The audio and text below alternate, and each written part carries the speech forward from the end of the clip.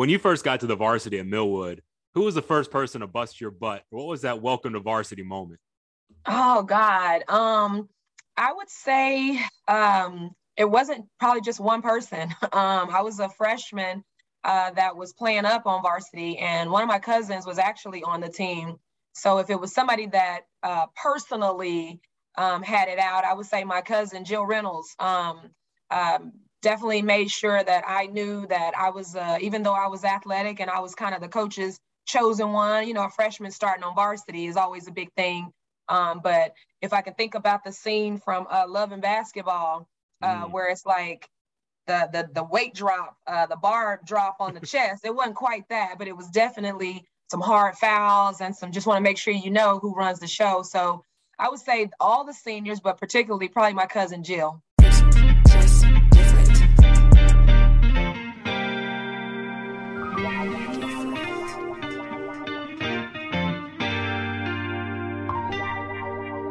It always feel like I need one more boy and one more line. Record the track just one more time. My family think I bumped my head, lost my mind, ensuring them I'm just fine. I'm good enough, but I need one more boy and one more line. Record the track just one more time. My family think I bumped my head, lost my mind, ensuring them I'm just fine. I'm good enough, but I need one more boy and one more line. Record the track just one more time. My family think I bumped my head, lost my mind, ensuring them I'm just fine, I'm good enough.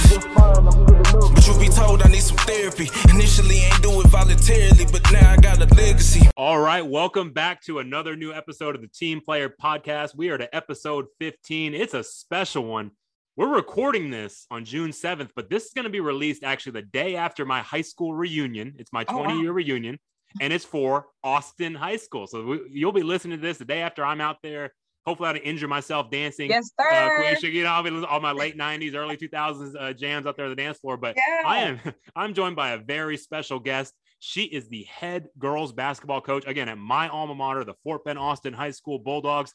She pulled off a historic season, 26A district co-champs, all the way to the third round of the playoffs. She won Austin High School Coach of the Year, District 26A Coach of the Year for girls basketball, and she won the VIPE Coach of the Year for the entire Houston area, y'all. It is my honor to welcome to the show, Queisha Dickerson. Welcome, Coach. Thanks. Glad to be here. Thanks for having me. All right. If you're a part of the team player movement, please make sure you have given us a 5-star review. We got 24 of them on Spotify, 18 on Apple Podcasts. Y'all have done a great job rating. So if you haven't done that yet and you're listening, please, it takes 10 seconds. Give us those 5 stars. Leave a review. If you leave a review, I'll read it on the show. We don't have any new ones this week, but leave one on there. We'll recognize you on the show. We've already got 2 great ones already. And then hit the follow button to subscribe and get all the latest episodes in your queue as soon as they come out. We would be honored if the Team Player Podcast made it into your rotation. Keep up with Team Player Podcast updates by following me on Twitter at Coach_Kovo. That's Coach_KOVO. All right, Coach, I'm excited for this one. Let's learn more about you. You're not a native Texan. We get a lot of Texans in here, but you actually grew up in OKC. I told you my brother went to school at Central Oklahoma in Edmond, so I'm actually pretty familiar, and I know your high school, so we'll get into your high school there. But you grew up in OKC. You said you were Oklahoma City. You're always a pretty decent ball player. You said, believe it or not, you were athletic. Trust me, I believe it. I've seen your resume. Okay. And you said you always played up in high school. So just describe for us, what was Oklahoma City like? What was your upbringing like?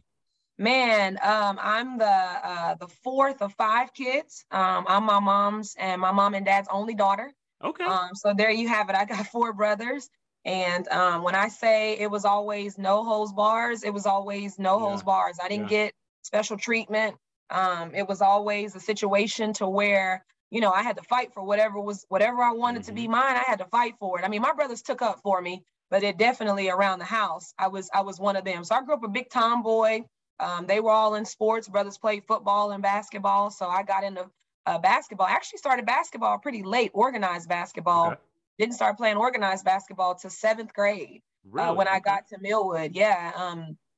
Would pick up the ball at the YMCA sometimes, just because that was kind of our outlet. That was, we lived in apartments. So, just that was what the community did. You just spent your afternoons at the Y, and, I played with boys, and I mean, I guess that's kind of where I got my toughness from, being around boys all the time and then having to go to the YMCA. It was either go do cheerleading, do some volleyball, and I wasn't wearing the shorts, the spandex. Yeah. So I said, give me the basketball shorts and give me the ball, let me get on the court. So, but grew up, you know, pretty, my mom was, my dad was around, but my mom was raised us as a single mom. So hard work, you know, is something that I've always, you know, watched, I guess you could say, and something that I knew that if there was something that I want, I was gonna have to put in the work to get it. So, you know, I guess that's a little bit about, you know, Oklahoma is Oklahoma. I mean, what people think is not as bad as people think. People think we just ride horses instead of cars. We have cars, we have paved roads. But my grandparents did live in Spencer, Oklahoma, which is, we call it the country. And that is where you go out and you ride your horses and all that stuff. So I did grow up kind of a country girl, farm and, you know, planting crops and I say crops, but vegetables and food and stuff like that at my grandma's house. But I'm a city girl. I grew up in Oklahoma City, lived a little city life, but it's slow. Houston was very fast when I got here. So Oklahoma City is slow. Coach, you know, I don't know if you're a big podcast person, but the fans of the show know that my inspiration for this podcast is the Knuckleheads podcast. That's it's Quentin Richardson, Darius Miles, two NBA, you know, and so I just love they're bringing on all these guests like from my generation in the 90s or our generation in the 90s. Now they bring on current players, they bring on WNBA players. I just love it. I love it. And I was like, we can do this for the high school level and recognize awesome coaches like yourself. So that's the background. But I always tell the story. Tina Thompson came on their show and she talked about how she always played with the boys exclusively. She did not play with girls until she got into like high school and college. And so you described the same thing. Two of our Team Player Podcast alums, Nimitz head coach Kendra Van Zant, MacArthur head coach Christine Danzer, they both said the same thing. They both were, all three of y'all said the same thing. So can you just describe that a little bit more? Like, did you ever face any opposition from them or were you welcomed with open arms or what? Just a little bit more about that experience playing with the boys. A combination of both. Remember, I have 4 brothers. That's right. Yep. So you had no choice. Exactly. And, but, you know, when I would go to the Y, my brothers that played basketball, they didn't have a problem picking me up on their team. Yes. Mainly because if they didn't, when I got home, you know, I was going to rat them out. I was going to tell, we went to the Y and Derek had a team and he didn't pick me up. And so he might be in trouble and not get to go to the YMCA the next day. So kind of by default, I got picked up on some teams I probably shouldn't have. But when I played with the boys, man, they never did take it light on me. I mean, they expected that if I was going to be on the floor with them that, you know, and I was a skinny girl when that if I was going to be on the floor with them that, you know, if they came in with a hard foul, they weren't just going to let me score. They weren't going to let me just drive to the basket or take and make easy layups. So I wouldn't necessarily say met with opposition, but definitely it was definitely a, hey, you want to play with the big boys? We're going to treat you like a big boy. Absolutely. And I think, you know, again, growing up in a house with 4 boys, I kind of understood what it was going to be if I did get on the floor. So I expected it and I welcomed it. That's awesome. Now, one thing that you mentioned that I really liked, and, you know, this show is for coaches, parents, players, not just high school, not just your level, high school, college. I mean, even I want youth coaches to listen to this. I love how you pointed out, you said you had some great developmental coaches. Sometimes when I watch youth athletics, some coaches just get too focused on recruiting the best players and winning and strategy. It's not really about that, right? It's about teaching fundamentals. And you talked about that. So can you describe what your coaches were like and how important they were to you? Listen, when I got to Millwood, my 7th grade year, I was, you know, again, I had never played organized basketball. So I was the tall girl, the new girl on the campus. Millwood, if you said you know a little bit about Millwood, it's pre-K through 12th grade. So a lot of those kids that go to Millwood, their parents have gone to Millwood. Yes. So it's a big, you know, it's a big thing to be able to get into that school. And so when I got there, you know, I didn't know anybody. I was new. I moved in with my grandparents. And I'm standing at my locker and the basketball, Don Willis, Coach Willis walked by and Coach, he said, "Hey, young lady, you play basketball?" And I said, you know, looked at him in his eye and, you know, like, okay, here's my chance. And I said, "Yes, sir." And he said, "Okay." And he said, "Well, I need to see you." Gave me the time, said, "I need you to be here." Walked off. I was like, okay, well, that wasn't a real personable conversation, but, you know, he told me where to be and he came up to me and asked me. So I wrote that, and I got home. Yeah, guess what happened to me today? Basketball coach came and asked me, about playing basketball. And so when I got there, I thought it was going to be like the YMCA, right? You get the ball. Every time you get the ball, I mean, if you don't want to pass it, you don't have to pass it, right? Right. And Coach Willis, man, he took me under his wing, and when I got there, I was that rough girl that had been playing with boys, basketball player. Right. And he saw that, but he said, man, you have some untapped potential. I'll never forget him telling me that, untapped potential. And if you listen, you're going to be able to do some really good things. And I thought, okay, well, I mean, I can hoop. I know I can hoop. So, what can you teach me, right? And man, when I tell you, I spent so many hours with him and Arnelia Spears. She was my high school coach, the legendary Arnelia Spears. The gym at Millwood is named after her now. Yeah. But she starts kids in elementary, and she feeds into our elementary. She's the head basketball coach at high school, but she always had a middle school and elementary basketball program. Yeah. And I would see her working with those little kids, telling them basic basketball stuff. And it was the same stuff that Coach Willis was telling me. And when I got to 8th grade, I actually played up with the 9th grade team. We had a 9th grade team, and we were kind of on the same campus. So it was nothing to kind of walk up to the high school for practice or whatever to get to play on the 9th grade team. And they allowed that in Oklahoma. We didn't have the UIL, so it wasn't this many rules out there. But she saw me, and her and Coach Willis, man, when I say they appreciated the fact that I knew how to score the basketball and that I understood kind of what defense was. But man, I was wet behind the ears. And they said, if you want to be good, you got to know how to do the basic fundamental stuff. And I've taken that, to heart. And I think that, as a basketball player, that was part of the reason that I was able to excel, was because I always tried to do the little things. I always tried to make sure I was doing the little thing. They call it ATD now, attention to details. That was important to me. My coaches made sure that the details were important to me. And so, yeah, you can go score the basketball, but can you set a good screen? Right? Yeah. Do you know when to make the right pass to your teammate? Because you got a good shot, but are you going to give up the good shot for the great shot? Or are you going to take the good shot because it's a good shot, right? And so, that's, one of the things, I know we'll talk about Austin later, but that's one of the things just in my career as a coach, man, I always reach back to Coach Willis and Miss Spears, because had it not been for them, I wouldn't be where I am today. The first person I called when I was Coach of the Year was Arnelia Spears. Awesome. To let her know exactly. I mean, I call her probably on a weekly basis. She's retired, and I make her catch my voice every time I call her. And anytime I do something, I always say, man, this is for you, because if it wasn't for you teaching me the fundamental game of basketball, the basic game of basketball, there's no way I could go back now and teach kids the basic part of basketball. And that's a lost art right now. Like, yes. I mean, kids want to, go between the legs, behind the back, through the the ears and around the head before they take a shot. And I'm like, what about a jump stop, right? What about a pivot, right? Yes. And so what about a pass fake?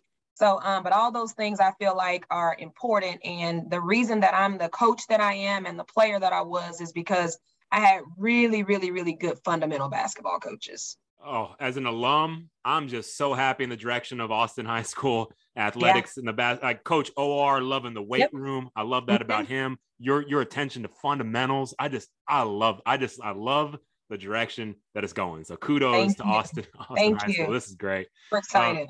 Yes.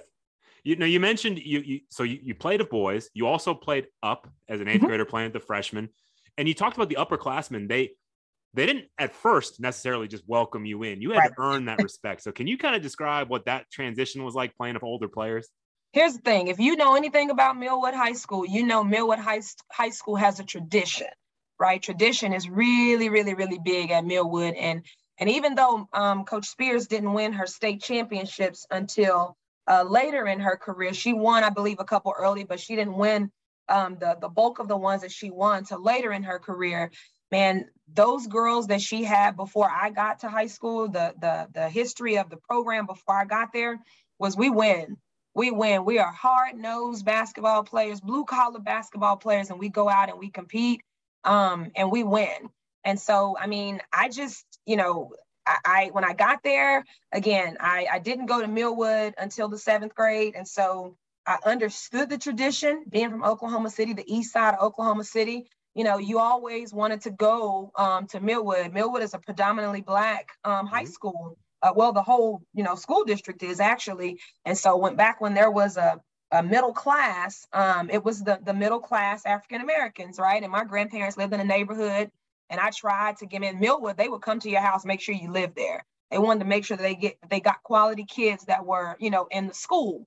And so when I got to the high school, those people that were on the team, they already understood the tradition of Millwood. I was new, right? And so when I got there, I wouldn't say that they didn't. It wasn't just a roll out the red carpet welcome, like, hey, she can play. They knew I could contribute, but they weren't going to just give it to me because they had to work for it. And the tradition at Millwood was, if you want it, you got to work for it. And so it wasn't just, hey, we got a player that can, do this and do that. It was, oh, you can do this. Oh, you can do that. Show me. Don't show me once, but you got to show me every day. Once they realized, and I didn't go in cocky. I went in pretty confident, but I didn't go in cocky. Like I said, my cousin was on the team. And so I knew how far to go, I guess, with some of them. But they once they realized that I was for the team and that I understood and was learning and was willing to learn what the tradition was and wanted to be a part of the tradition, then it was like, hey, let's go. We didn't win that state championship, but we got close. We made it to state every year that I was there, and just fell short every time. But it definitely wasn't just to roll out the red carpet for this little puny freshman that we know can hoop, but we're going to make her, we know we want her on the team, but we're going to make her earn this spot on the team. Love it. And I still smile thinking, listening to your phone conversation with Coach Spears. And it's just coming full circle. And I guarantee you, Queisha, one day one of your players is going to give you that same phone call. I hope so. It's just going to continue on and on. I hope so. And so you're just like other team player alums, again, like Coach Van Zant and Coach Danzer. All y'all started as freshmen. All you guys, some serious ballers here that become great head coaches in the city. And so you talked about it. You had to kind of earn your keep. But and anything else, now that you're a coach, does your experience starting as a freshman, does that change how you handle freshmen that start for you? Or have you had freshmen starting for you? And kind of what's your So here's the thing. I think if you ask Scott Joyner he used to be the sports writer for the Fort Bend Herald when I was at Lamar Consolidated. And Gary Martin started there, and then he handed it over to Scott. And so my staff, we built a program also, and made some history at Lamar Consolidated as well, making it to the one game further than we made it this year, made it to the regional tournament, had never been done in LCISD. But Scott Joyner and Gary Martin, anytime they would come and do interviews, because they covered us all the time, and we were winning. And so they would always say, I never even really knew what an MO was, but they were like, Coach Dickerson's MO is running gun. Oh, yeah. Coach Dickerson's MO is, building programs. Coach Dickerson's MO, she's not afraid to start freshmen. And I thought, wow, I never really thought about that. I never really thought about what grade a kid was in. I just always measure talent. Yeah. If I think that physically, you can handle a certain level, then that's one thing. But if mentally you can handle the certain level, then that's a whole nother thing. I have a kid this year that's a freshman that did not play on my basketball team, my successful basketball team this year, because mentally she wasn't ready. Sure.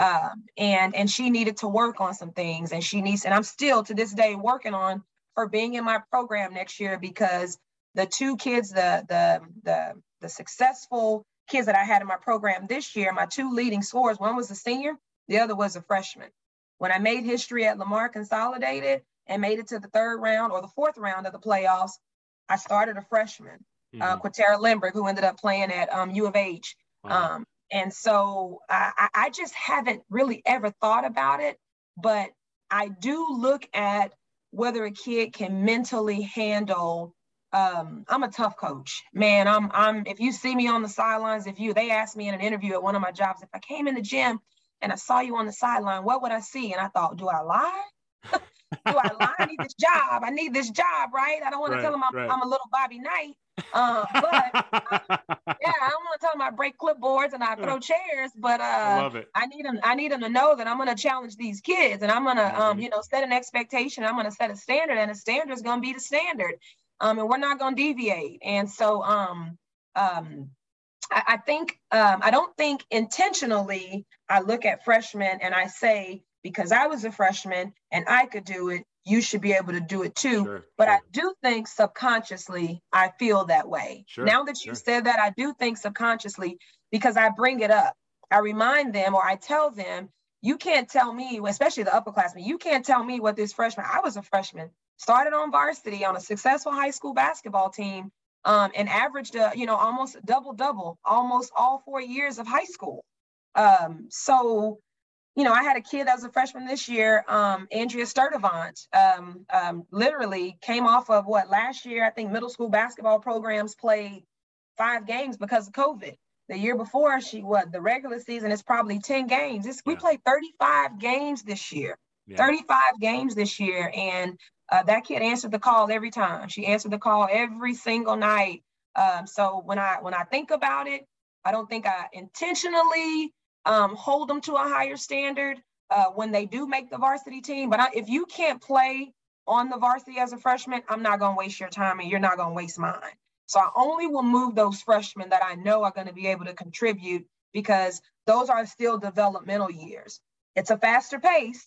And if you can handle the faster pace, then I want to put you in the fire. But, I think that, I don't have a problem. If you can hoop, you can play, and you can listen, and you can be coached, you're coachable. You can be 12, you can be 10. If you can play, you get it done. I want you on the floor. I want you on my team. I'm a winner, and I want winners. God, I can just see Coach Spears just exuding through you. She taught you that winning kind of mentality, that winning attitude. But one other thing that Coach Spears did was she put your butt on the cross country team, and I really enjoyed it. Now, I noticed it was 1 year though, so I guess you didn't take to it. So describe to us that experience, what it was like the 1 year of cross country. Well, she made us all run. I mean, I think we were again at a school where I think cross country may have been a new program, and in order for us to have successful programs, we had to share our kids. You'll learn that every school that I've been at, when I was at Lamar Consolidated, guess what? Those girls preseason, 4 weeks cross country, 4 weeks, 6 a.m. workouts, and you got to run in 2 meets. If you can't make it to strength and conditioning camp in the summer, we're not touching a basketball until you've been at practice for cross country 4 consecutive weeks, and you've chosen to run in 2 cross country meets. You can come in DAL. I don't care if you are last, but you will be out there competing, right? You learn something new about yourself when you have to go run cross country. People that run cross country, they want to run. Basketball, I wish I had the picture. I'm gonna find it and send it to you. And you can tag it to this. I'll let you give permission to tag it. But I'm lined up on the line at a cross country meet, and I got on Jordans. I'm gonna send you the picture. I can find it. I know it's in our yearbook, and I got on gym shorts, basketball shorts, and I got on Jordans, and I'm standing out on the line. I don't know who took the picture, throwing up a peace sign. But at the end of that cross country meet, I'm on the bus with a medal in my hand. Yes, I'm on the bus with a medal in my hand because I want to win, and I think it was kind of a mental toughness check when she would put us out there. And so, but one thing about Miss Spears is, I'm gonna say this, and I believe that she never said this, but she always took care of her prized possessions. So I didn't really get a chance to play other sports. I mean, even though she wanted to share kids, softball, I wanted to play. So you can be a manager, but you're not about to get hurt.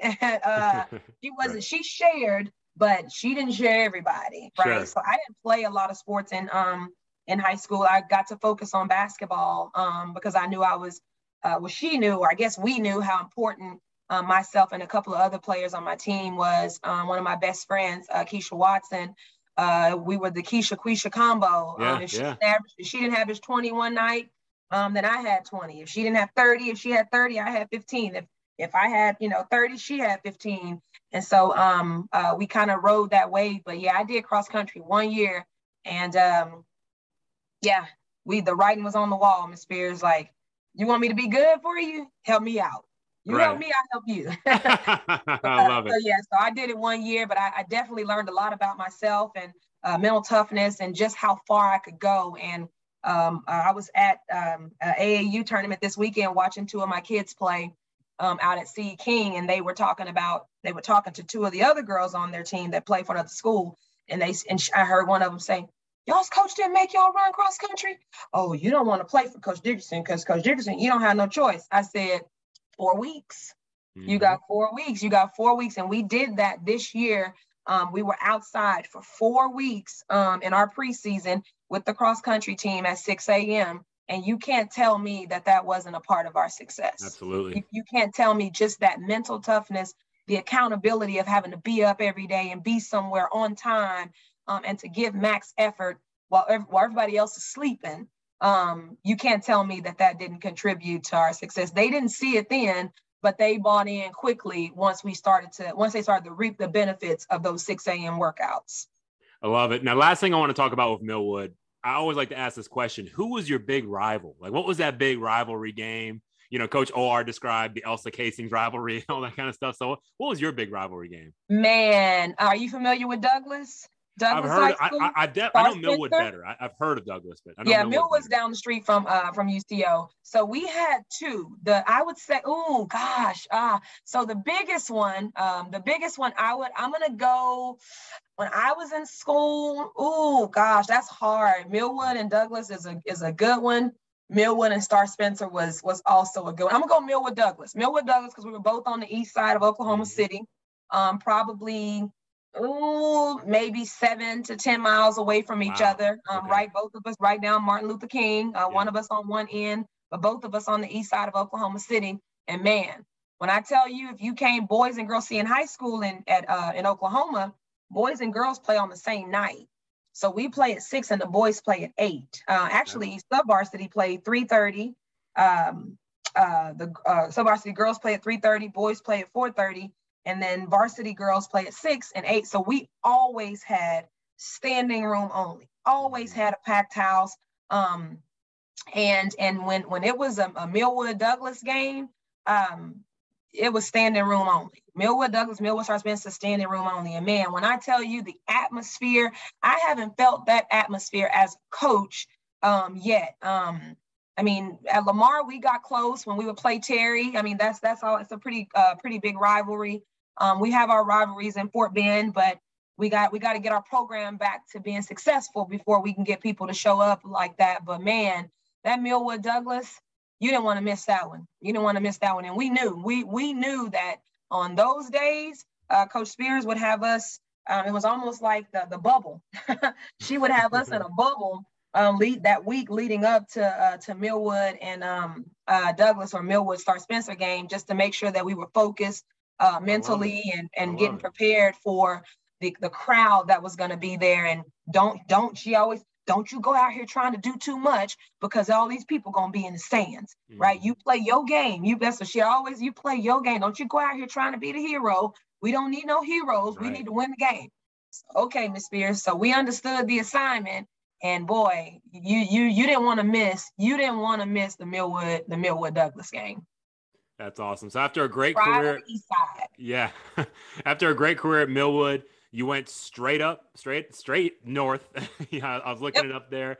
Let's see, Tonkawa, Oklahoma, 83 miles.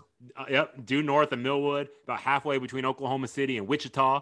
And so you started there at Northern Oklahoma College. So just describe your first stop there at the JUCO level after your successful high school career. Man, I'm a JUCO advocate. Like, let me plug the JCs right now, man. If the junior college is the most underappreciated level of basketball because everybody thinks that they're supposed to be a Division I basketball player, and little do they know the statistics of how many high school players get to the Division I level. There's not enough scholarships. It's scholarships out there, but it might not be D1. But man, I thought that way. I thought, I was a good basketball player coming out of Oklahoma City, and I was like, I'm good. Oklahoma State, or, you know, OU or whatever. Man, they ain't recruiting me. Like I was that kid. Sure. And then I was humbled. I was humbled because I learned that, yeah, I was pretty good. I was all-state. I played in every all-star game that Oklahoma had. In fact, they would only allow you to play in 3 all-star games at that time, and I got selected to play in 5. So I had to choose which 3 I was going to play in, but I was an all-stater, little all-city team. I mean, I won every accolade that there was to win as a high school basketball player. But when it came time to sign that scholarship, there was some Division I's that were out there that were interested, but I was an undersized post player. I was a 5'9", 5'10" post player. Mm-hmm. And at that time, you had, I mean, even now, you had 6'3", 6'4", 6'5" people playing in the post. And at 5, you had 5'10" guards. So I'll never forget Jack Easley. Jack Easley is an assistant coach at Oklahoma State right now. He was an assistant coach at Oklahoma State. He had retired, and he actually just got back on the staff these last 2 years. But when he recruited me to Oklahoma State, I didn't even know what a red shirt was. You want me to wear a red shirt? Mm-hmm. I thought y'all were orange.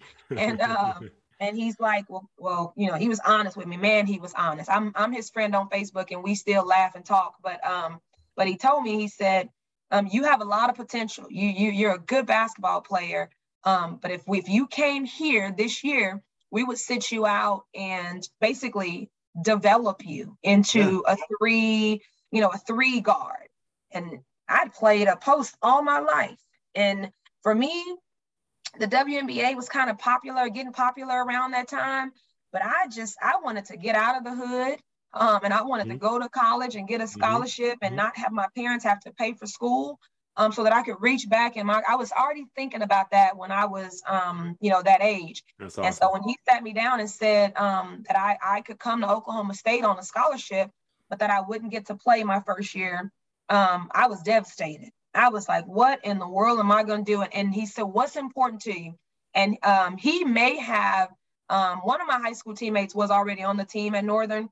But they had kind of a pipeline from Northern to Oklahoma State with Coach Krause. And Coach Krause called me up, and he started coming to my games. And he assured me that I was going to get to play immediately. And I'm like, junior college, I only get to be here for 2 years, and I got to do this whole recruiting thing again. But they sold it like you can go Division I after these 2 years. So it's not all done. And when they said that, I said, I'm game. Yeah. And man, when I tell you, those 2 years of junior college was the best experience that I've ever had. I was a preseason All-American at Northern. Wow. Man, I was an all-region player at Northern.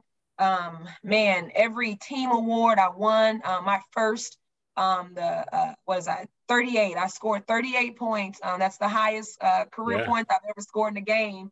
Was 38. I scored that my sophomore year. At Northern in a double overtime game against North Ark. I mean, it was a little Indian reservation and very cultured.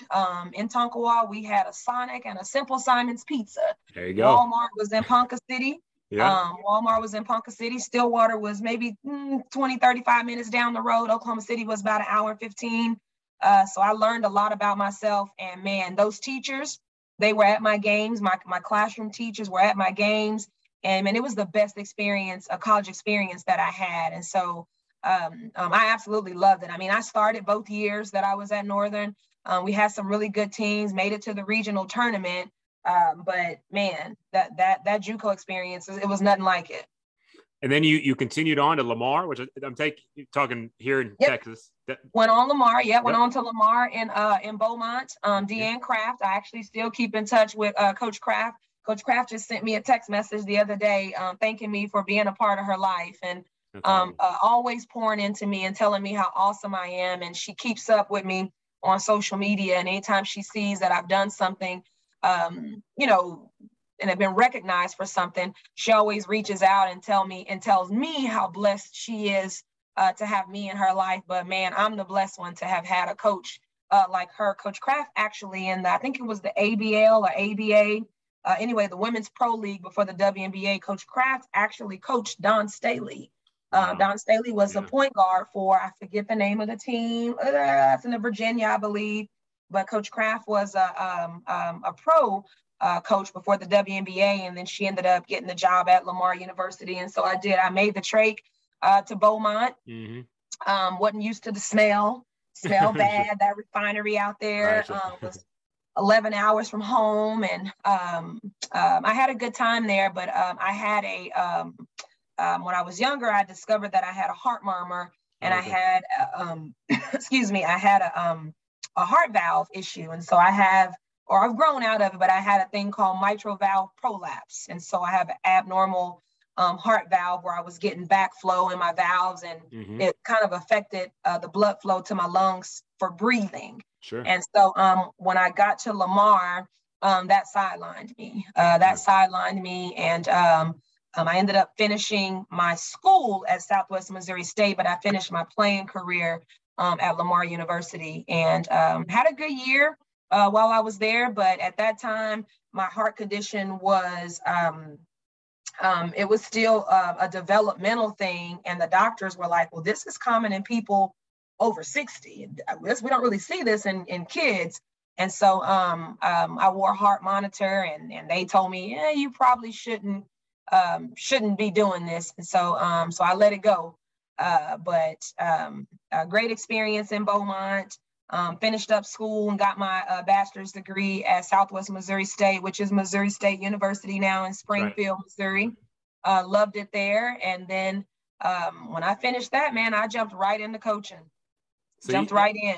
I was going to say, I mean, I'm sure it was hard to get that news and to hang up, the sneakers. But I mean, you already sound like you have just such a civic responsibility. You're already thinking about that next step. So would it be safe to say that you've always known you wanted to be a coach, or is that something you discovered later?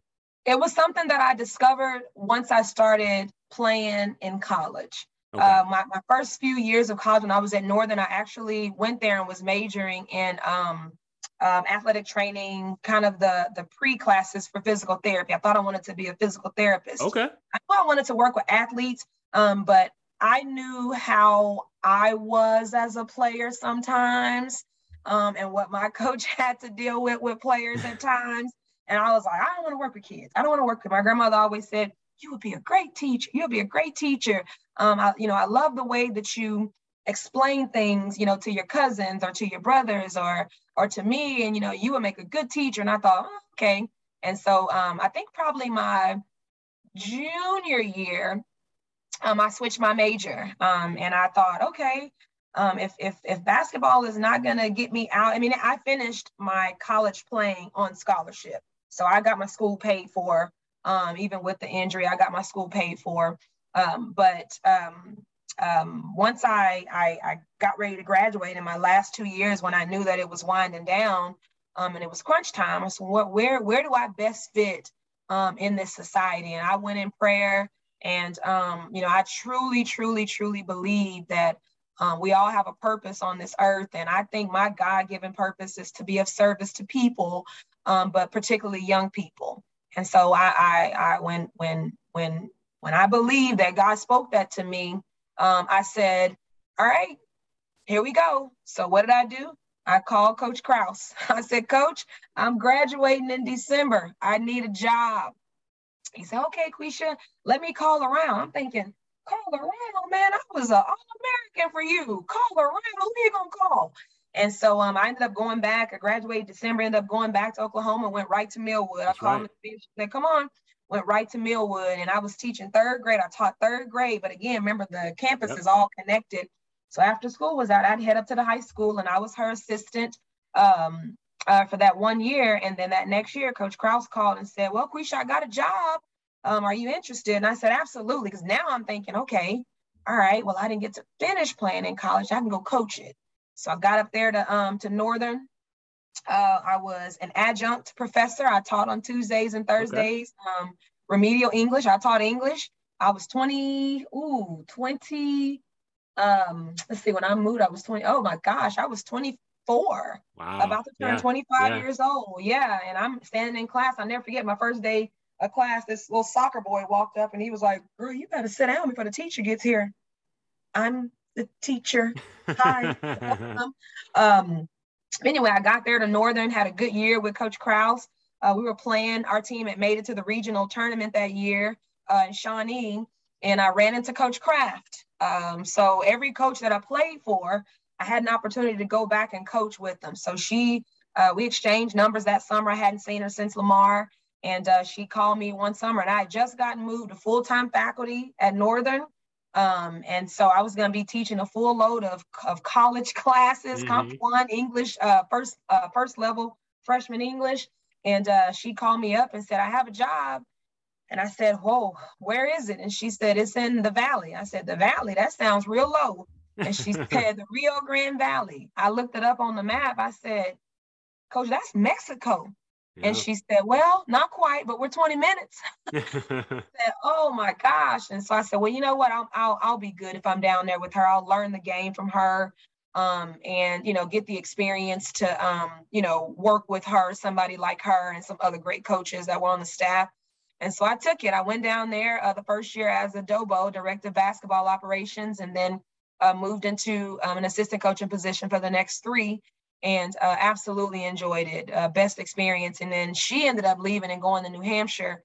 And I said, Coach, I can do a lot of things, but going to New Hampshire ain't one of them. So I said, well, let me see what I want to do. And I said, you know what, I think I want to get into high school coaching, because start thinking about Coach Willis and Miss Spears, and how the only reason that I was able to sit, and say that I coached junior college basketball at 20, what was it? I was 23, 24.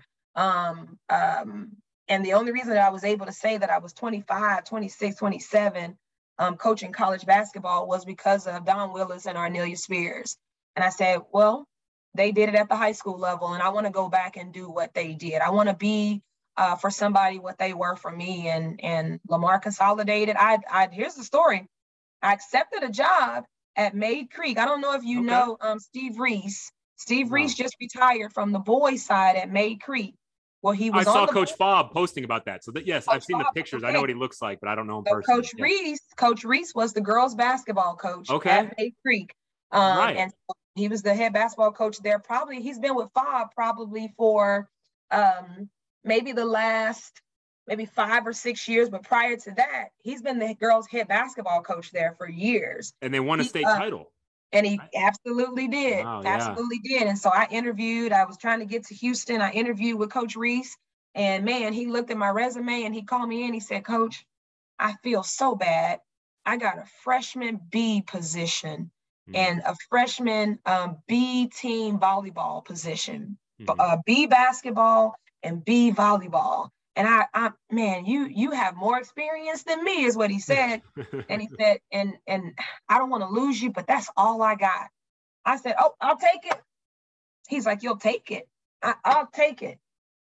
Okay. He's like, we got to get her signed up quick before she changes her mind. Right. And I had family that lived in Richmond, and I was called them and told them how excited I was about coming and being the B team coach. And they said, why don't you look into Lamar Consolidated? I said, what's that?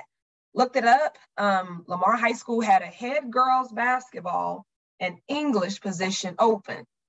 Well, that was my certification, English, and it was a basketball position. I'll apply for it. Lydell Wilson was the head football coach, and Mike Rice was the athletic director. And so I applied for it, and I think I probably hit submit, and probably 10 minutes after submit, my phone was ringing, 281. Hello, this is Coach Wilson. And he called and I said, can you interview? I said, well, I'm 5 hours away. I'm in the Valley. I said, I'm 5 hours away. Long story short, I made my way up to Lamar High School, interviewed. And before I left town to head back, they had already offered me the job. And so that's kind of how I got into high school. And the rest has been history, some amazing history. Kudos, shout out to Coach Wilson for seeing that resume and getting on the horn ASAP and locking you down. And it was submit, and it was like, hello, hey, are you interested? I'm like, whoa, I haven't even closed my laptop yet. So you spent 8 years at Lamar Con. I mean, that's a really impressive amount of time. Anything else you want to say about your experience there? I mean, you talked about the culture that you built, the run into the playoffs, into the fourth round. I mean, just anything else you want to share about your time at Lamar? No, Lamar is, I still say, I mean, good thing Millwood was blue, because Lamar is also blue. So when I say I bleed blue, nobody can hold me really accountable because my high school was blue. Yes, but sometimes when I say I bleed blue, it was definitely Lamar Consolidated is a huge reason that in my adult life that I've developed into the human that I am today. I mean, I had some experiences at Lamar. One of them was my first year there. I didn't hang a single picture on the wall because I knew for a fact that I was not returning after that first year. We were getting our heads beat in. We were getting our heads beat in by 50. I had 2 girls on my team that were already mothers. They had children. Sure. I had one girl that was coming back from, I guess you can call it maternity leave or whatever. But she was coming back from her 6 weeks of being off from having a child. My first year there, 3 of my kids have kids. Right. And I'm like, I can't do nothing. Nobody told me this. Now thinking about what would Miss Spears do? Right. There you go. What would Miss Spears do? And it was hard. It was hard. The kids, they didn't come to practice. They always had excuses. And then they had some talent. But boy, getting them to commit was a task. And, I just called them in one day and I said, hey, do y'all want to do it or not? I don't have to be here. I mean, I can go be the B team coach at May Coach Creek Reese got a spot for me at May Creek. I'll be honest. I can go be the B team coach at May Creek right now and not have to worry about the headache. And I had a couple of girls that was like, Coach, I want to do it. I think we can do it. And I had some parents that were like, please don't leave. Please don't leave us. Our kids need somebody. I was hard. I mean, I had just come from coaching college where you could say anything and you could do anything. Right. And those kids were working for you. Well, I didn't realize, and here's a little fact that you might want to know. That first year that I was at Lamar Consolidated, I was coach of the year that first year at Lamar Consolidated. But at the time, I was like, I can't do anything with this. These kids don't want to listen. I'm coaching them hard and they not coming back and they're back talking and man, it was rough. It was absolutely rough. But Jaquiz Rogers, his sister, Cartay Scott, was my point guard. The best defender I've ever coached. I've not ever seen a person, Quiz is a little squatty guy. Well, Tay is a little bit squattier. So she's already low to the ground. And man, she was a senior. She was one of my kids that already had a kid too.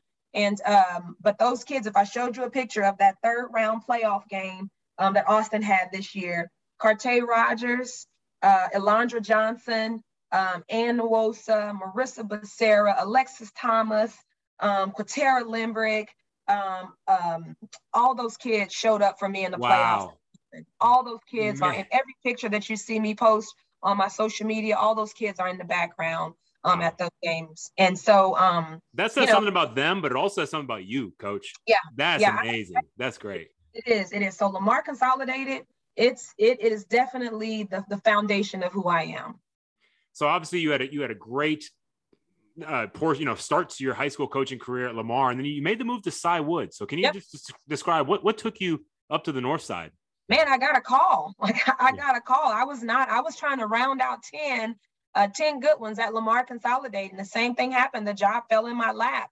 When I got to Woods, it was an experience. And I was at a point in my life where I was, my faith is really huge for me. And I try not to make moves without, consulting my father. And so I prayed about it. And when it fell in my lap, it was, the end of the school year. So going into summer, and I'm like, whoa, you don't want to leave people high and dry, right? So I'm like, okay, well, and all I kept thinking was, is Lamar going to be okay?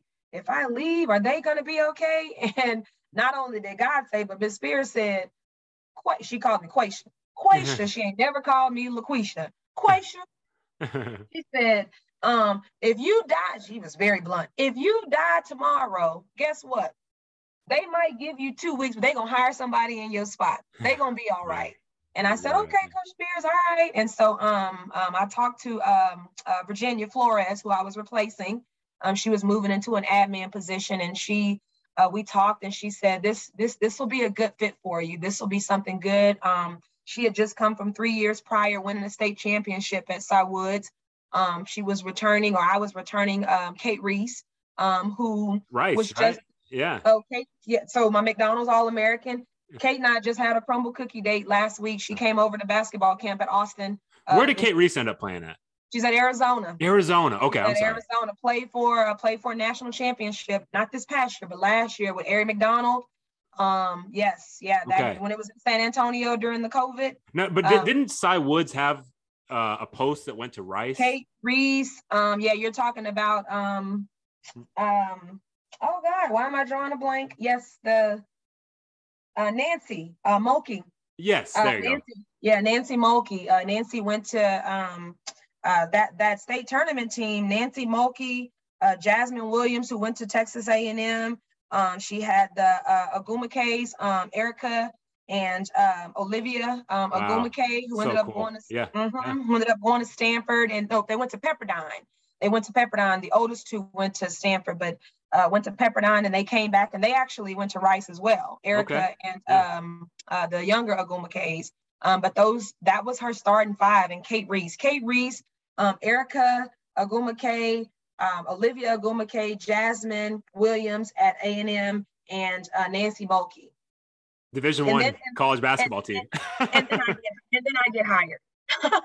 Wait, you want me to do what? You want me to win a state championship? Well, give me Nancy. Yeah. Give me the Agumakays. I got Kate. So I had Kate for 1 year. But I got to Woods, and Woods was a great experience. It was a great stepping stone, a great learning experience for me. The culture I'm actually speaking at THSCA in July. And I'm going to actually speak on culture and finding the right fit. I was, just put it out there. I was the first Black head basketball coach at Cy Woods. And on the campus, I was the first Black head coach there. Really? Coach Crumity was the assistant track, and they moved him into the head. And the community, I wouldn't say I struggled with it, but they struggled with me, just to be, honest. And there was a lot of things that I experienced there that grew me, that absolutely grew me. If I was put in that situation again, I learned so much about myself. I learned so much about the game of basketball, learned so much about people in Cy Woods. And man, I have some relationships from Cy Fair that will last until I hit the dirt. But I did my 3 years there, and it was an amazing experience. I have nothing bad to say, but it wasn't for me. It wasn't for me. And the culture that I was able to create at Lamar so quickly, and the culture that I've been able to create at Austin so quickly, it wasn't that well received at Cy Woods. I understand. I understand, Coach. It wasn't that well received. And so, in a perfect world, and if I was growing into, I was still maturing into a coach. I mean, I've been a head coach for 8 years, but you're still learning. And to this day, I mean, I'm 14 years in. Every day I'm still learning. But the culture that I wanted, I wanted so badly. I wanted to coach those kids hard, and I wanted kids to be accountable, and they just weren't ready for it. They weren't ready for it from me. And so I built my relationships, and we had some success, a little bit of success there. And when I got the opportunity to get back to Fort Bend, this community, this area, I jumped on it. I absolutely jumped on it. Coach, I don't want to rehash too much, because obviously, it was a place where it didn't meet your expectations as far as your style. But I mean, I think it's important for coaches, because I had a similar experience. When I was defensive coordinator at Ridgepoint, similar to you, I was really on my side of the ball, able to build that exact culture that I wanted. Yeah.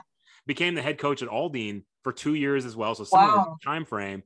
And I don't feel like I was able to meet my expectations as far as instilling that culture and getting that change that I wanted. And I felt the same way that you did. And again, it's no knock on anything. Just maybe I wasn't the right person at that time in my career. And I look back on it just like you did last a couple shows ago. We had Kevin Swift on. He's a state championship winning coach from Oregon. He always talks about, he won 2 state championships, but he always brings up, I had 3 0-9 seasons. Yep. Those bad times, good coaches embrace those as well, which it sounds 100%. Like that you're doing, right? And Coach 100%. Coach OR talked about how, his success at Morton Ranch, he can't just bring that blueprint from Morton Ranch to Austin. He had to make changes. So is that how you just real quick on that, just for the young coaches that are listening, that are facing a situation where it's like, this culture I've always been able to build, I'm not doing it right now. Mm-hmm. What advice do you have for those coaches? I say in the world that we live in right now, you got to find your fit, right? Sure. Don't ever compromise who you are, but be willing to listen. Be willing to listen, be willing to receive, and be willing to adjust, right? There was some things that I was not willing to compromise that if you ask me now, I may say, I don't want to die on that hill. Okay. Yeah. It's not worth me dying on that hill, right? Let me pick this battle and not that battle. Every situation, unless you're me this year at Austin, right? It's not a perfect situation, right? Unless you're me at Austin this year, then it's a perfect situation, right? But no, every situation that you find yourself in life, especially in coaching, and this is something that I definitely want to share when we get to the clinic in July, is you create the culture that you want to have, but you can't create a culture that people aren't going to buy into. If people aren't buying into your culture, only 2 things can happen. You either stay and you try to force it on people, and you're never going to have success when you're forcing people to do something that they don't believe in and that they don't want to do, or you leave and you go find what fits. You don't just up and leave, you figure it out, right? You work through whatever kinks, you try to meet people halfway. And when I say every year at Cy Woods, I felt like that I was taking another step forward. What do I need to do? How can I make this better? What is it that you want from me? How can I hold your kid accountable without her thinking that I hate her, that I don't like her, or that, I have a favorite here and a favorite there? Like, what can I do? And there has to be a lot of self-reflection. I wasn't the perfect coach in that Cy Woods situation. But I also wasn't treated perfectly either, right? And so when you feel like that, you're who you are is being compromised, then you need to figure out where it is that you need to be. That first year I prayed and I was like, okay, God, this is not, I asked for you to prune me, but Lord, I don't know about this. And he just said, hold steady, Queisha, I got you. We're going to rock the boat a little bit. And I sat in the office with Sharon Farah. She was an athletic director. She's retired, but I sat in the office with her one day and we had a conversation, and she looked at me, and this is a white woman who coached at Cy Falls, a successful program at Cy Falls, which is a very diverse school. And she said, Queisha, they need you there. They need you there. Don't leave. Don't let them make you go. And I said, okay, coach. And I went back the second year. So I would just tell a young coach, the culture you create your own culture, but you can't create a culture that I can't do what I was doing at Lamar Consolidated at Cy Woods. Sure. The culture is different. The kid is different. The family home life and dynamic is different. The need is different. They all need, but it's different. Sure. And so the way that I meet the needs at Lamar Consolidated or meet the needs at Stephen F. Austin wasn't the same way that I could try to meet needs at, and so you have to find out, because at the end of the day, it's about kids. And if you're doing what's right for kids, then you lay your head down at night and you sleep good. You drool on that pillow. Because if you're doing what's right for kids, then you hold your head high. And when it's your time, it'll come. And this year was truly a reaping of a harvest that I planted a long time ago. A long time ago. This harvest that I reaped this year wasn't what I put in this year. I put in work this year, but I'm reaping a harvest that I planted a long time ago.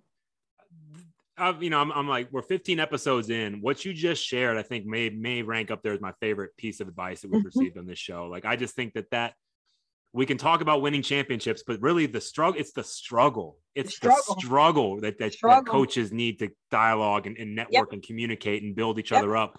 That was excellent. Anyone listening to this, I don't care what sport you coach, they need to go to your session at coaching school in San Antonio. I mean, this is excellent.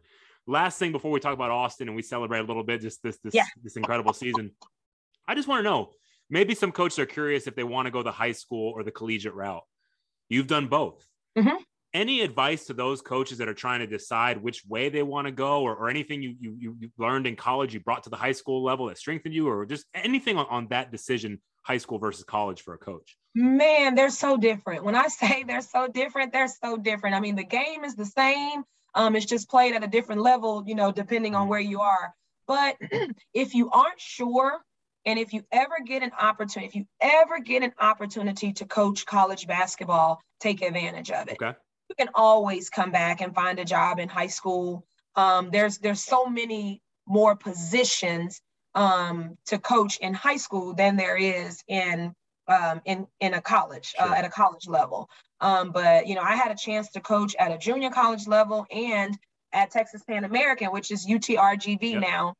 We were Division I. We were independent, so we were a lower level Division I, but we were Division I basketball. We played Jody Conrad at Texas in her last year that she retired at UT. I mean, it was a guaranteed game, so we got a lot of money for getting our butts kicked by them.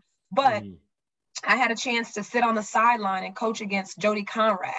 And so we tried to get on the schedule with Tennessee, with Pat Summit. When I was there, we tried to get on the schedule for several years. They had a waiting list. We couldn't get on. But if you get an opportunity, I traveled in places that I would never travel on my own because I was a college basketball coach, right? So I've gone to some places that I wouldn't just go to Utah or to Montana, right? But I got a chance to go to Utah and to Montana and see how beautiful those places are that I probably wouldn't have gone on my own. So I would say if you're struggling with both, but you get an opportunity to coach college basketball, take advantage of it. You can always come back to high school basketball.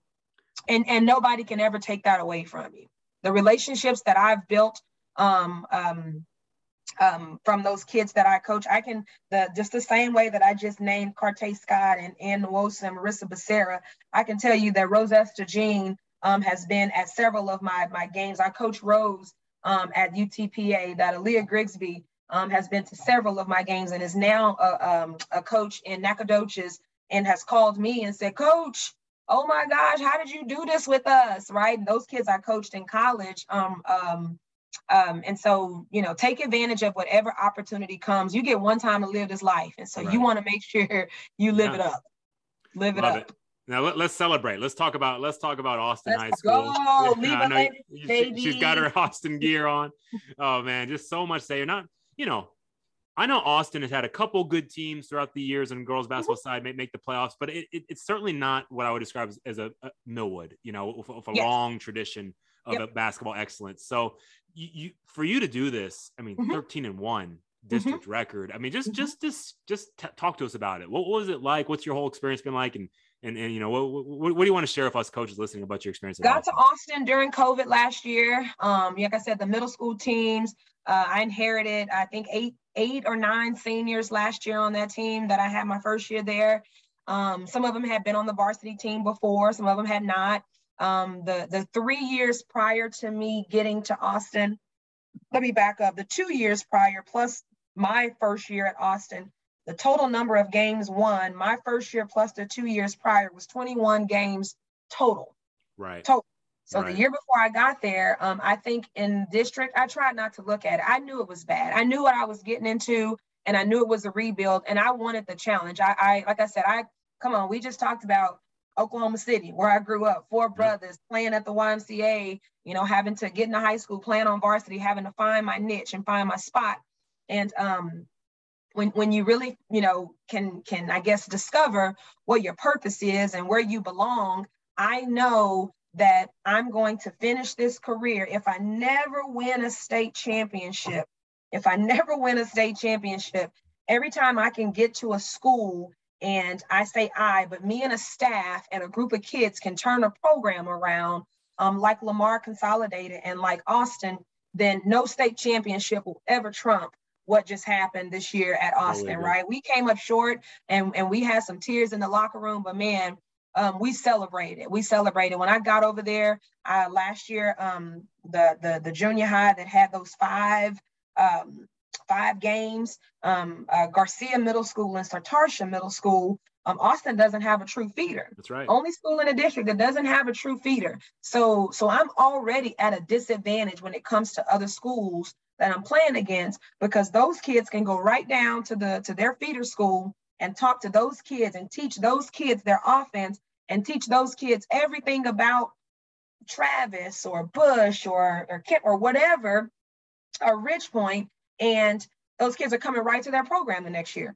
Well, if I go to Garcia and I teach Garcia our offense, those kids are going to go to Travis next year and run it against me, right? They're going to say, I know what they're going to do. Yeah. So I got over there and I went to the middle school, and I pounded those middle schools. I was over there and I would say, hey, everybody, if I don't care if you play sports, like, come, let me talk to you. And I would talk to those basketball girls. And I said, tell me, y'all be honest with me. I'll never forget standing at Sartarsha last year. So y'all be honest with me. Tell me what you know about Austin High School. And those kids looked at me and they said, they have a good band. I said, oh, we do. We do. We got a great The band. Angels dance team. Yeah, this is award winning. Yeah. I said, tell me what you know about Austin athletics. And they kind of was like, oh, do we say it? Is she serious? Do she really want to know? And I said, just be honest with me. You can tell me. I said, nothing that you say is going to hurt my feelings, because here's the one time that I'm not taking the blame. I didn't do it. Right? So nothing that you say is going to hurt my feelings. And those kids said, they're really bad at sports. And they laughed. And I said, you're absolutely right. You're absolutely right. But we're shifting culture. Yeah, we're in the process of shifting culture at Austin. And I shared with them Coach Arrow, the football coach that had just gotten there from a couple of years, and Coach Owar, who had just got on same time that I did, and Coach Goodman, who had just taken over the volleyball program, and all of these new things, and that how important Fort Bend saw that it was a need for Austin to have competitive. There's no reason that Simone shouldn't be proud about graduating from Austin High School and being an athlete from Austin High School. But all she can just talk about her swim success, and some of that success she got outside, right, of doing, club swim. And so those kids, like, they humbled me. I promised them, if you give me the opportunity, I told them where I came from and what I wanted to do. And I said, and it starts with you. It starts with you. And my success story, I always tell, even though Andrea Sturdivant, she was actually at Hodges Bend, and she came to Austin this year. They moved, and so she came to Austin. Amina Dixon was sitting in that group of people that I talked to at Sartarsha last year. Mm-hmm. And as I'm sitting there talking to them, and I say, okay, well, give me my Austin people over here. And she sat on the other side. Well, I went and watched Sartarsha and Garcia play, and Amina was the dog on the floor. Mm-hmm. She was going to Travis. Her parents they worked in the district. And so she was going in the academy, old academy at Travis, right? Basically open enrollment, right? They're busting at the seams and they still get kids. And so I after the game, I didn't know this. I walked up to the dad. I'm at a middle school basketball game, Garcia and Sartarsha. Excuse me, sir. Number such and such, that's your daughter? Said, yes, ma'am. I said, where's she going to school? Oh, my baby's going to Travis. I said, okay. I had my bulldog mask on. And so I said, okay, well, nice talking to you. And I walked off, and he said, well, excuse me, coach, you coach at Austin? I said, yes, sir, I do. And he said, okay, well, I don't really know nothing about Austin. You have to tell me. I said, well, all I can tell you is that I'm the head coach at Austin. Travis has a head coach, and I'm at the gym tonight. That's all I can tell you. I'm here. And if your kids are coming to Austin, I'm going to invest. I'm going to invest my time. I'm going to invest my knowledge. I'm going to invest my money. I'm going to invest in these kids. And Gabby Johnson, who was the MVP of our district this year, no knock, but Gabby Johnson's been at Austin High School for all 4 years. I got her last 2. She ends up the district MVP her senior year. I didn't make Gabby Johnson the MVP of the district. I nurtured Gabby Johnson into becoming the MVP. She was already talented. She already had skill. She needed to be coached. She needed to have somebody to believe in her. And that's what we did at Austin this year, man. I had those kids, and at the beginning, I told them, if you buy in with me, what kind of legacy do you want to leave at Austin? Do you want to continue being what those kids last year? Some of you were sitting in the gym when y'all laughed, and I came over to your middle school. Some of y'all were sitting in the gym, Amina, when they laughed at me and said, Austin, I don't want to go to Austin. We had SAC camp today. There were 72 girls in the weight room today. 72 girls in the weight room today. We had a basketball camp last week. 94 kids showed up to basketball camp. And the girl who won the NBA division, the ninth grade division of the basketball camp, is a kid that came to my basketball camp that's Zona Travis. She keeps saying, Coach, what do I have to do? I said, baby, you got to move. I don't know what to tell you, but you're not even supposed to be at my camp. How you get over here? But she's a Sartarsha kid. And so I went to Sartarsha, and I poured into, I took my flyers. I said, hey, get your physical, come on over. I didn't know this kid wasn't coming to my school until she won. I said, how are we going to give the championship trophy to a kid going to Travis? But man, when I tell you, it has been storybook. I knew, I'm going to step out on a limb right now, but I knew that I would get Austin turned around. I did not know I would get Austin turned around this quickly, which is why I know I am reaping harvest from something that I don't know what I planted a long time ago, but I know I'm reaping harvest from that. But these kids, man, they came, they bought in. Once we got to the first tournament, we went over to Baytown and we played in a tournament and won a championship. They were like, wait, Coach, we can win? We get a trophy? Yeah. We got over to the next tournament. We played in the Fort Bend tournament.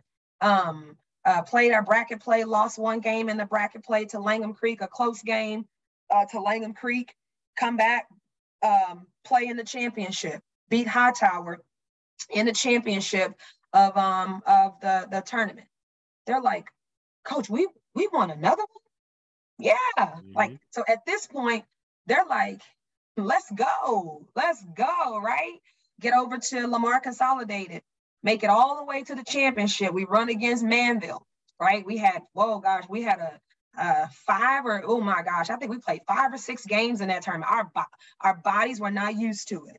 No excuse, but we came up short. But every tournament that we played in this year, we played for the championship of those tournaments. So when we got to district and we knocked off Dulles at home convincingly,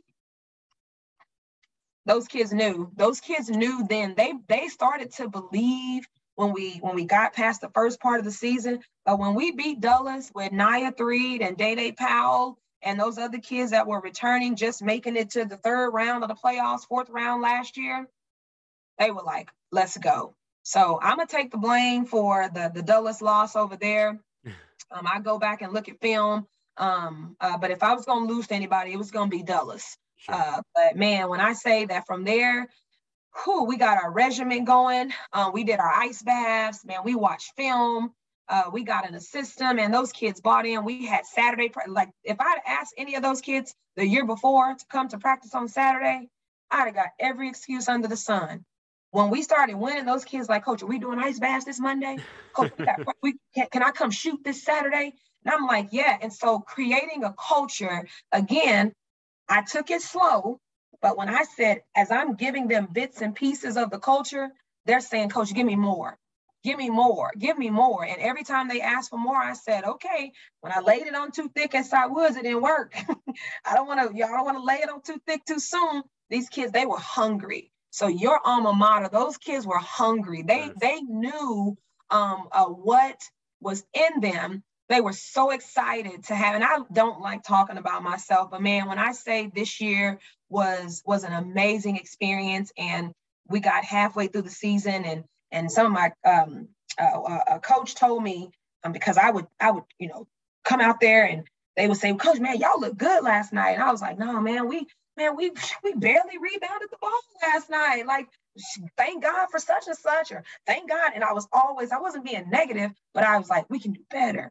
We can do better. We can do better. And Coach Arrow, one time he said, Coach, don't forget to enjoy the moment. Sure. You're on pace to make, if you win 20 games this year, you will have won more games this year than they've won the last 3.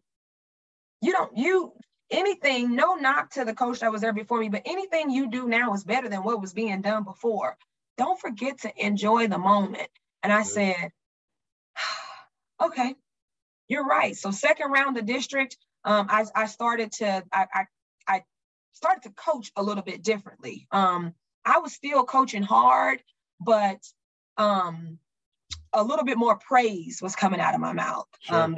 They were hearing me say, not just behind closed doors, how awesome they were. They weren't hearing me. I was one of those ones, let me watch film so I can give the correct criticism to the correct person or the correct praise to the correct person. So sometimes they didn't get immediate praise. Man, I said, listen, if we don't do anything else, I'm not saying we've done enough, but we've done enough. So kudos to you for being an alum. I'm excited to be a Bulldog. Yeah. And I have had, no lie, last year I had a LCISD school call me middle of the season, and I toyed with it, and it didn't feel right. And this year, I've had 3 schools call me this year. And I know I'm where I'm supposed to be. I know I'm exactly where I'm supposed to be. And I'm so happy to be a Bulldog right now. I'm so happy that I have the bulk of my team. I have 4 of my starters returning. Wow. So I lost Gabby Johnson. I lost the double-double.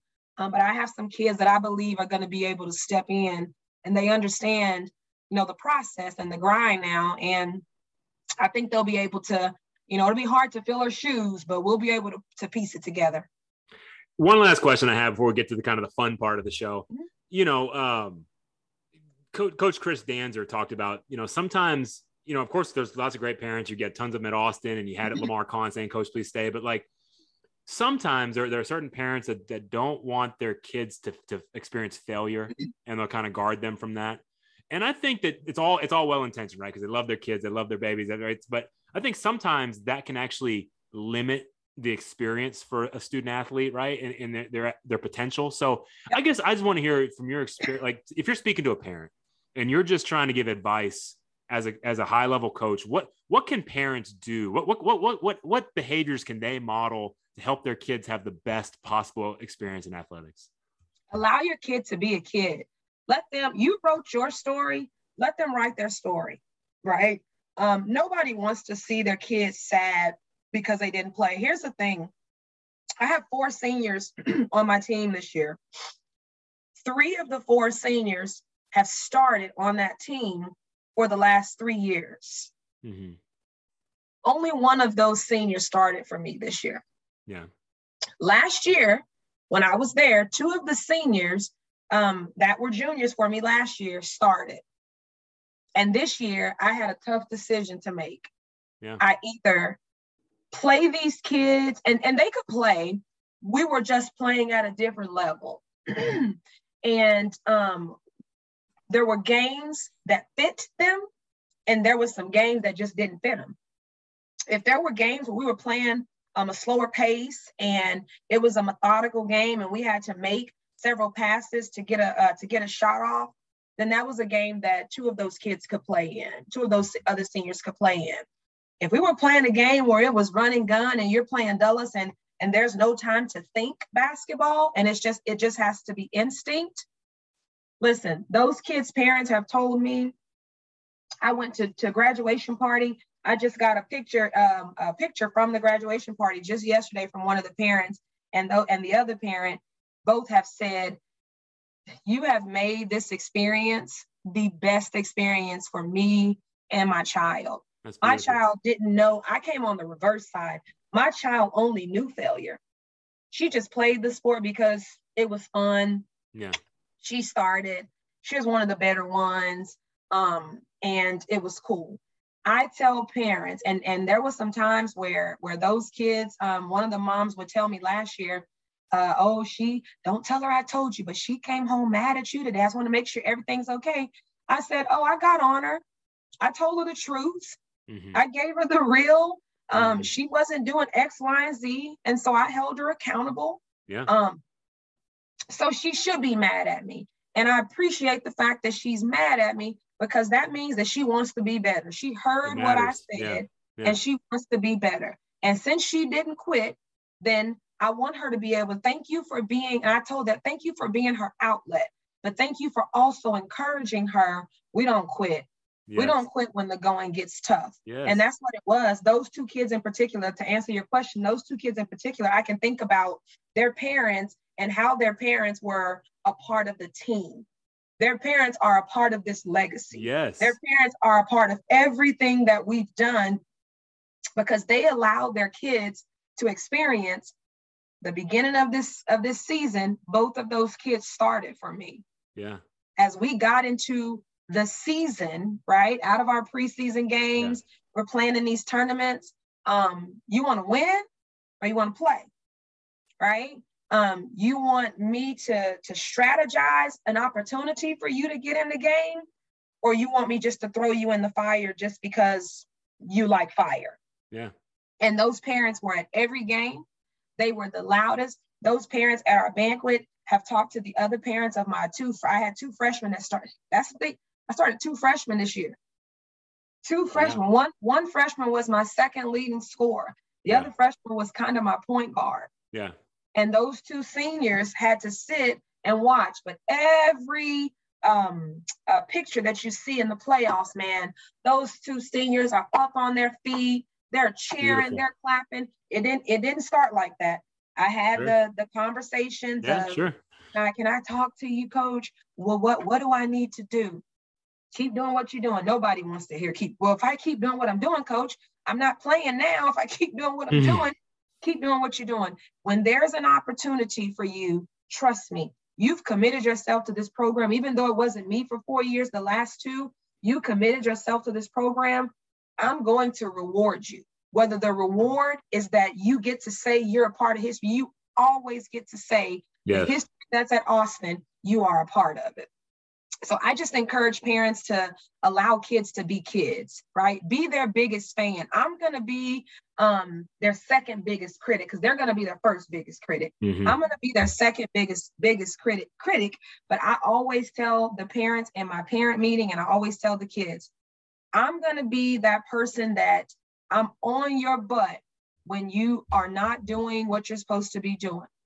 But as soon as you get it right, Coach Dickerson is going to be the first person to slap high fives. I'm getting mine first, right? Yeah. Because you got it. Whether it's you can't make a basket, but you busted down the floor and you caught the ball in triple threat and you made the right pass and we scored the winning basket.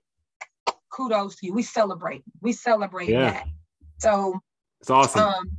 Just allow kids to be kids, because life is too short. And we live in a world right now where these kids are just doing too much. And so when they get an opportunity to enjoy what they're doing, we want them to enjoy it. Success and failure. Failure is a part of life, so you're going to fail all through your life, but how you respond, how you pick yourself back up, that determines, who you really are as a person. Kudos to those parents, whoever they are out there. I mean, just to have the story of, you think, oh, the senior got benched for the freshman, the parent, you think it's going to be a bad ending. They supported you and they treasured that experience for their child to compete at those high levels. So kudos to them. Kind of buried the lead a little bit here. I've been geeked up about this ever since he told me this. You are a close personal friend with Cheryl Swoops, y'all. Last night. You texted me that. You sent me pictures from her wedding and her coming out to talk to the girls. I'm a huge Cheryl Swoops fan as a Texan, as a former Houston Comets fan. So just how did you meet Cheryl Swoops? And just tell us a little bit about that. So one of my friends ended up coaching with her at when she was at Loyola, and her mother lived here in Houston before her mom passed away. She lived here in Houston, and so the first time that I drove up with my friend to help her move in when she moved to Chicago from Oklahoma. Queisha, the one I was telling you about, the Queisha thing. She went and coached with Cheryl, and so when I drove up, of course, she's going to go work for Cheryl. I meet her. And so we met, and, we just met and hung out that weekend, and that was it. I came on back home. I was like, oh, cool. Yay. I met Cheryl Swoops. Cool. Ha ha. Wow. And so as the years kind of went on, 3-4 years went on, her mom was sick. Her mom came up with cancer. And so it was a time that her mom, she needed some medicine, and Cheryl's in Chicago. Her brother is working in Tomball somewhere. And so Queisha said, well, let me call Queisha, I guess. And so she called me and she said, I need you to go to Cheryl's mom's house. And she needed something to me, like she needed her prescription. So, okay. So I did. I went over, I got the prescription, picked it up. Cheryl called it in. And when I got in, those people thought Cheryl Swoops was coming in to pick up the prescription. I said, no, it's just me. She sent me. I go get prescription, take it back to her mom. And man, her mom called me for everything else after that. She would just call me. We would go to breakfast. And so I kind of took care of her mom, just was kind of like the daughter. And so Cheryl would come in town. I'd pick her up from the airport. And we just kind of developed a relationship because I always went to go check on her mom. And so when she left Chicago, she moved back here, and we sat down one day and she just like poured it out. And I'm so grateful that, my mom is my pride and joy and just been my biggest fan. And on her, the last days, I literally stood in the room at the head of her mother's bed when she took her last breath. Me and Cheryl and her brother and the hospice nurse stood in her mom's room when she took her last breath. And then that summer after is when she got married. And of course she was just like, you're my family. And when I say we talk, I mean, literally they just had a rally last night down on Polk Street for Brittany Griner last night. And so I was supposed to make it to that. I didn't make it to that last night, but I just talked to Cheryl, just talked to her yesterday, man. And it's nothing like being in the presence of somebody so legendary, but man, she's a human being, a country girl. She lives right over in Hockley, right up the road from me in Cypress. And so, she just lives up the road and lives on a bunch of land and got some dogs and some chickens and a garden and all this stuff. And she still talks hoops. And they just, last weekend, they just unveiled a mural of her on Alameda last week. Of her, and it's a really nice mural that they just unveiled. But I get to go to Houston Rockets games with her. She has appearances sometimes. She'll call me. I'll go with her. She put on a basketball camp a couple of years ago. I got some people to come work for her. So I normally don't tell people, but they'll ask something and they'll be like, they'll say something. I'll be like, well, I know Cheryl. Like, I don't mean to. But I never tell people. But when you said that, I was like, oh, I got to tell them. I got to. But that's my girl. I'm so glad you did it. If Cheryl does, I would just go nuts if Cheryl listened to this episode of the podcast. You got to get them. I'm going to put you in contact. She'll do it. She'll absolutely do it. Yeah. And if she is listening, though, just to give her flowers, a 3-time WNBA MVP. But this is the part that, as much as I love Cynthia Cooper, and, Coop was a walking bucket, but what Cheryl did, the defensive side of it. She's also 3-time defensive player of the year, 2-time scoring champion and steals champion. I think that's so amazing. And also on the other side of it now, as athletes are getting NIL deals and things like that. Cheryl Swoops was the first to get her own shoe. So she had that business savvy as well. And just an incredible ambassador, Texas Tech alum, a Texan. So I think she's currently, last I knew, she was currently, she's working for Nike now. Wow. Yeah. Yep. So cool. So she's still giving back to the game. Okay, so now that we always talk about favorite teams, you mentioned the Denver Broncos because you're a big Peyton Manning fan. Man, that's my guy. Yeah. What is it about Peyton that just stuck out? I don't know. I thought I was going to marry Peyton Manning. Actually, I thought if he ever saw me and I ever saw him, that we would be together. That's what I thought. But no, man, I loved everything about how he approached the game, and how he didn't have to, because him and Tom Brady. I mean, I put him up there together, but him and Tom Brady are like, come on, like that's I don't even have the words for what they are and what they've done for the NFL. But man, listen, I watched Peyton Manning under pressure look like he's eating ice cream. Mm-hmm. Like, this is just another day at the office for me. And I always looked at him and was like, man, I hope that if I'm ever, whatever level I'm coaching at, if I ever find myself in a situation to where pressure arises, that nobody around me knows that I'm nervous as I don't even know what I'm nervous as, but I'm nervous. And I just always thought, man, this guy, nothing rattles him, nothing shakes him. He just Omaha, like, I'm like, yes. And I'm like, man, I want that. And I just started watching the Broncos. Oklahoma didn't have a team, and unfortunately, I wasn't just going to go up the road and jump on the Cowboy bandwagon. Hey, my brothers are. Amen. Thank you. That's okay. Amen. Thank you.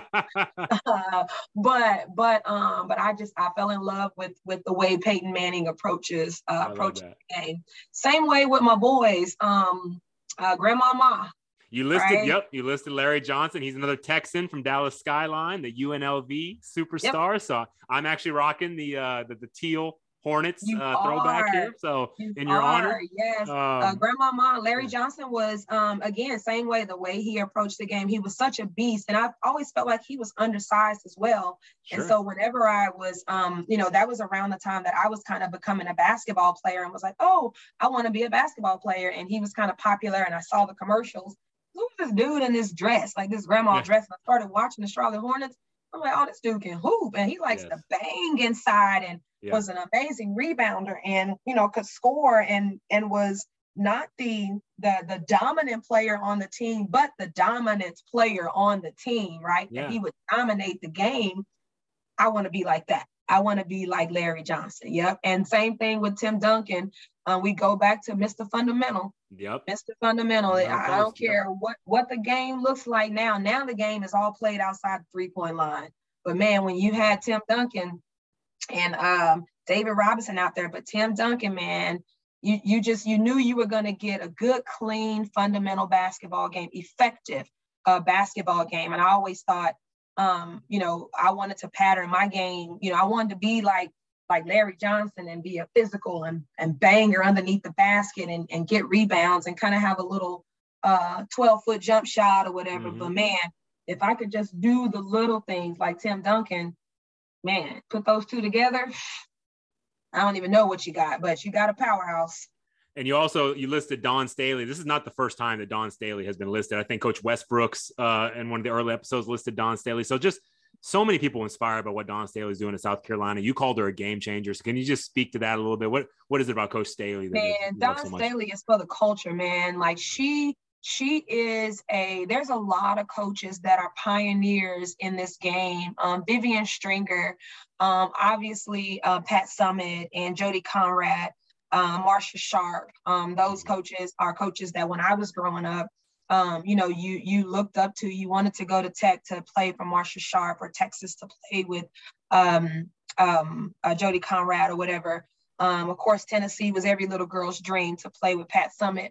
But man, when Don Staley took over at South Carolina, she always talks about how big that job was for her, and how when she got there, it was like, okay, well, what do they expect from me here? And not realizing, but not realizing again how quickly she was going to be able to turn that program around and get it to the level. South Carolina was already South Carolina, but not the Don Staley era of South Carolina. And she does it the right way. I love the fact that she does it the right way. She's ethical about what she does. She's upfront and honest. She's a voice for African-American coaches that want to excel in the game, but not just African-American. She's a voice for female coaches that just want to be great. Right. And her being the amazing basketball player that she was and carrying that. A lot of people that were great basketball players don't mean you can be a great coach. And she understands the game. She teaches the game. She coaches the game. And she's another one too, that when you watch her on the sideline, man, she don't get rattled. I mean, you'll hear her in the huddle sometime, and win or lose. I watched that game this year when they played Mizzou, when they lost to Missouri this year. And I think she kind of felt the pressure when it got to those last couple of minutes, and she knew that her team had kind of run out of gas, but man, she kept her composure on the sideline. And I just appreciate everything that she's done and that she's doing for the game of basketball. I actually have my women's basketball versus everybody shirt on this weekend, hoodie on this weekend. But man, she's an advocate for coaches, an advocate for kids, and an advocate for people. And so I love her. I think she's real. Yeah, she's real. And that right there just sums her up. She's real. Shit, absolutely. Yeah. And just gaining so much respect from all different corners. I mean, she's elevating above, to these highest levels of coaching. And I love it. I love bringing attention to the WNBA. We don't have the comments anymore, but I still follow and I'm still a fan. And I just love it. Not that she's in the WNBA, but her platform, I think, still elevates the pro game for women. Yep. So she's a player's coach. Like the relationship that she has with Asia Wilson, and how Asia is all of those, Destiny Henderson, Boston Aaliyah, like all those kids, like when they get on, and every kid gets on and they talk about their coach, but the way that they light up and talk about Dawn Staley and what she's done for them just as a person. Like when you get to college, like it can get rough. I mean, those coaches will get you on their campus and it ain't what they promised, right? I've never heard a coach or a player that has played for Dawn Staley that says when they left, she wasn't who she said she was going to be when she sat in their living room. And I think that's what it's all about. I remember being that same coach when I was coaching college, sitting in those kids' living rooms. And all I could think of when I got them on the campus, I got to keep my promise. I got to keep my promise. Oh my gosh, they are not holding up their end of the bargain, but I got to keep my promise. And I think that's Dawn Staley. She made a promise to those kids and their parents, and she's taking care of them. But then what she's doing as the voice, as how powerful her voice is right now, just fighting for justice. She's been on the forefront of this whole Brittany Griner thing. Every day she tweets, the number of days that Brittany has been, wrongfully detained in Russia.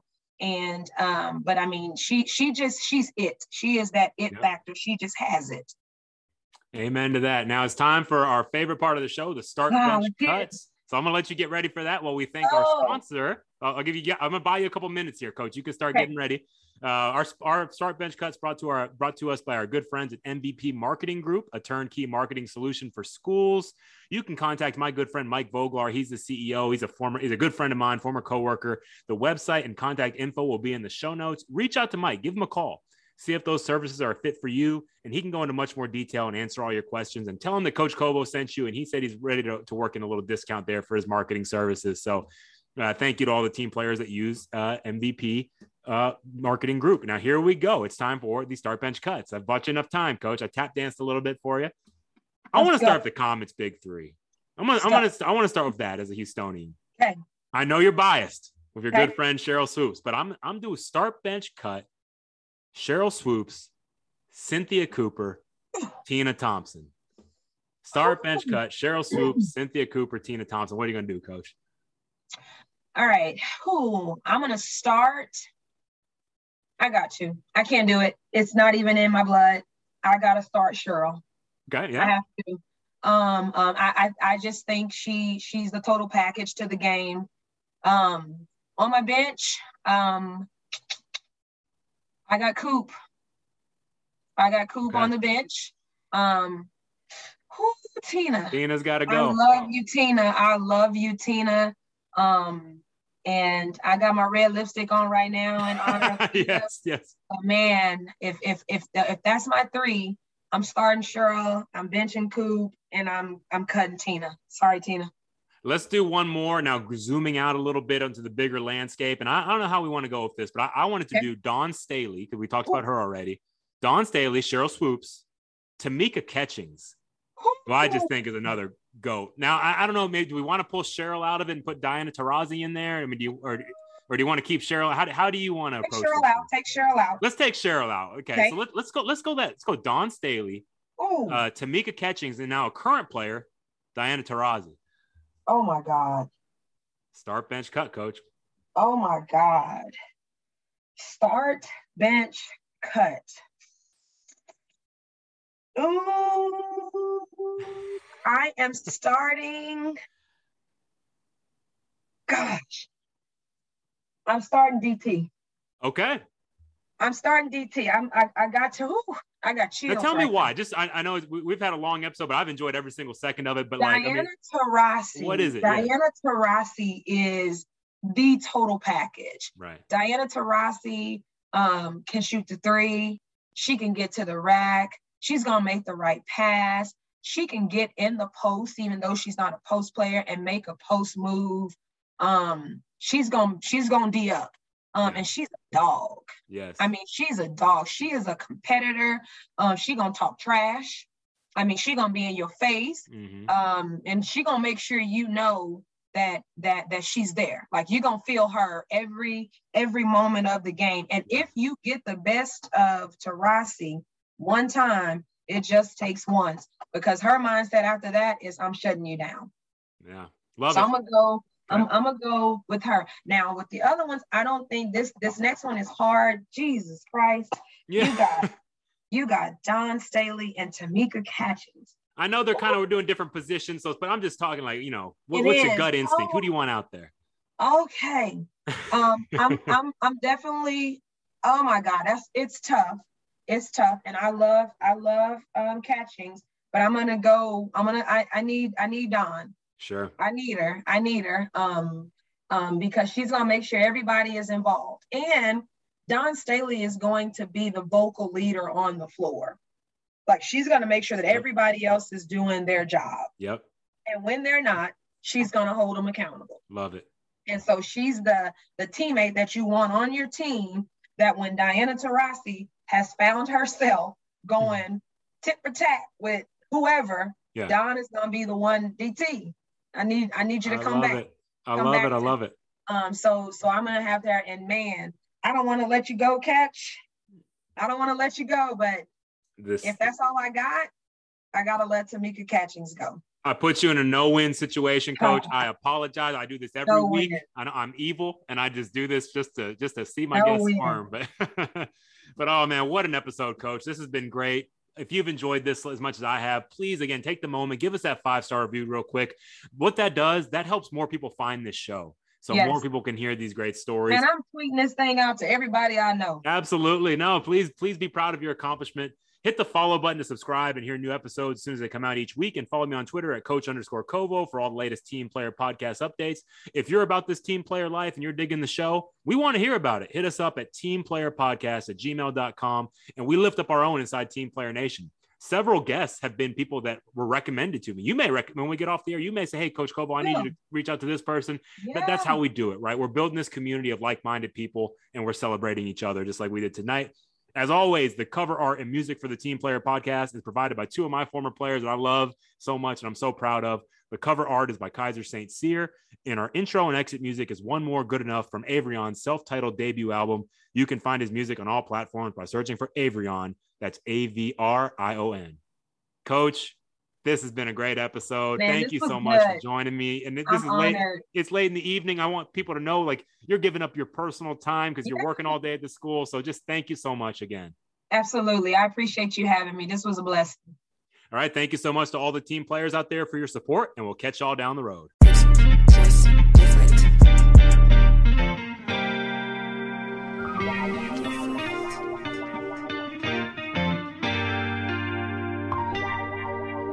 It always feel like I need one more boy and one more line. Record the track just one more time. My family think I bumped my head. Lost my mind, ensuring them I'm just fine. I'm good enough, but I need one more boy and one more line. Record the track just one more time. My family think I bumped my head. Lost my mind, ensuring them I'm just fine. I'm good enough, but I need one more boy and one more line. Record the track just one more time. My family think I bumped my head. Lost my mind, ensuring them I'm just fine. I'm good enough.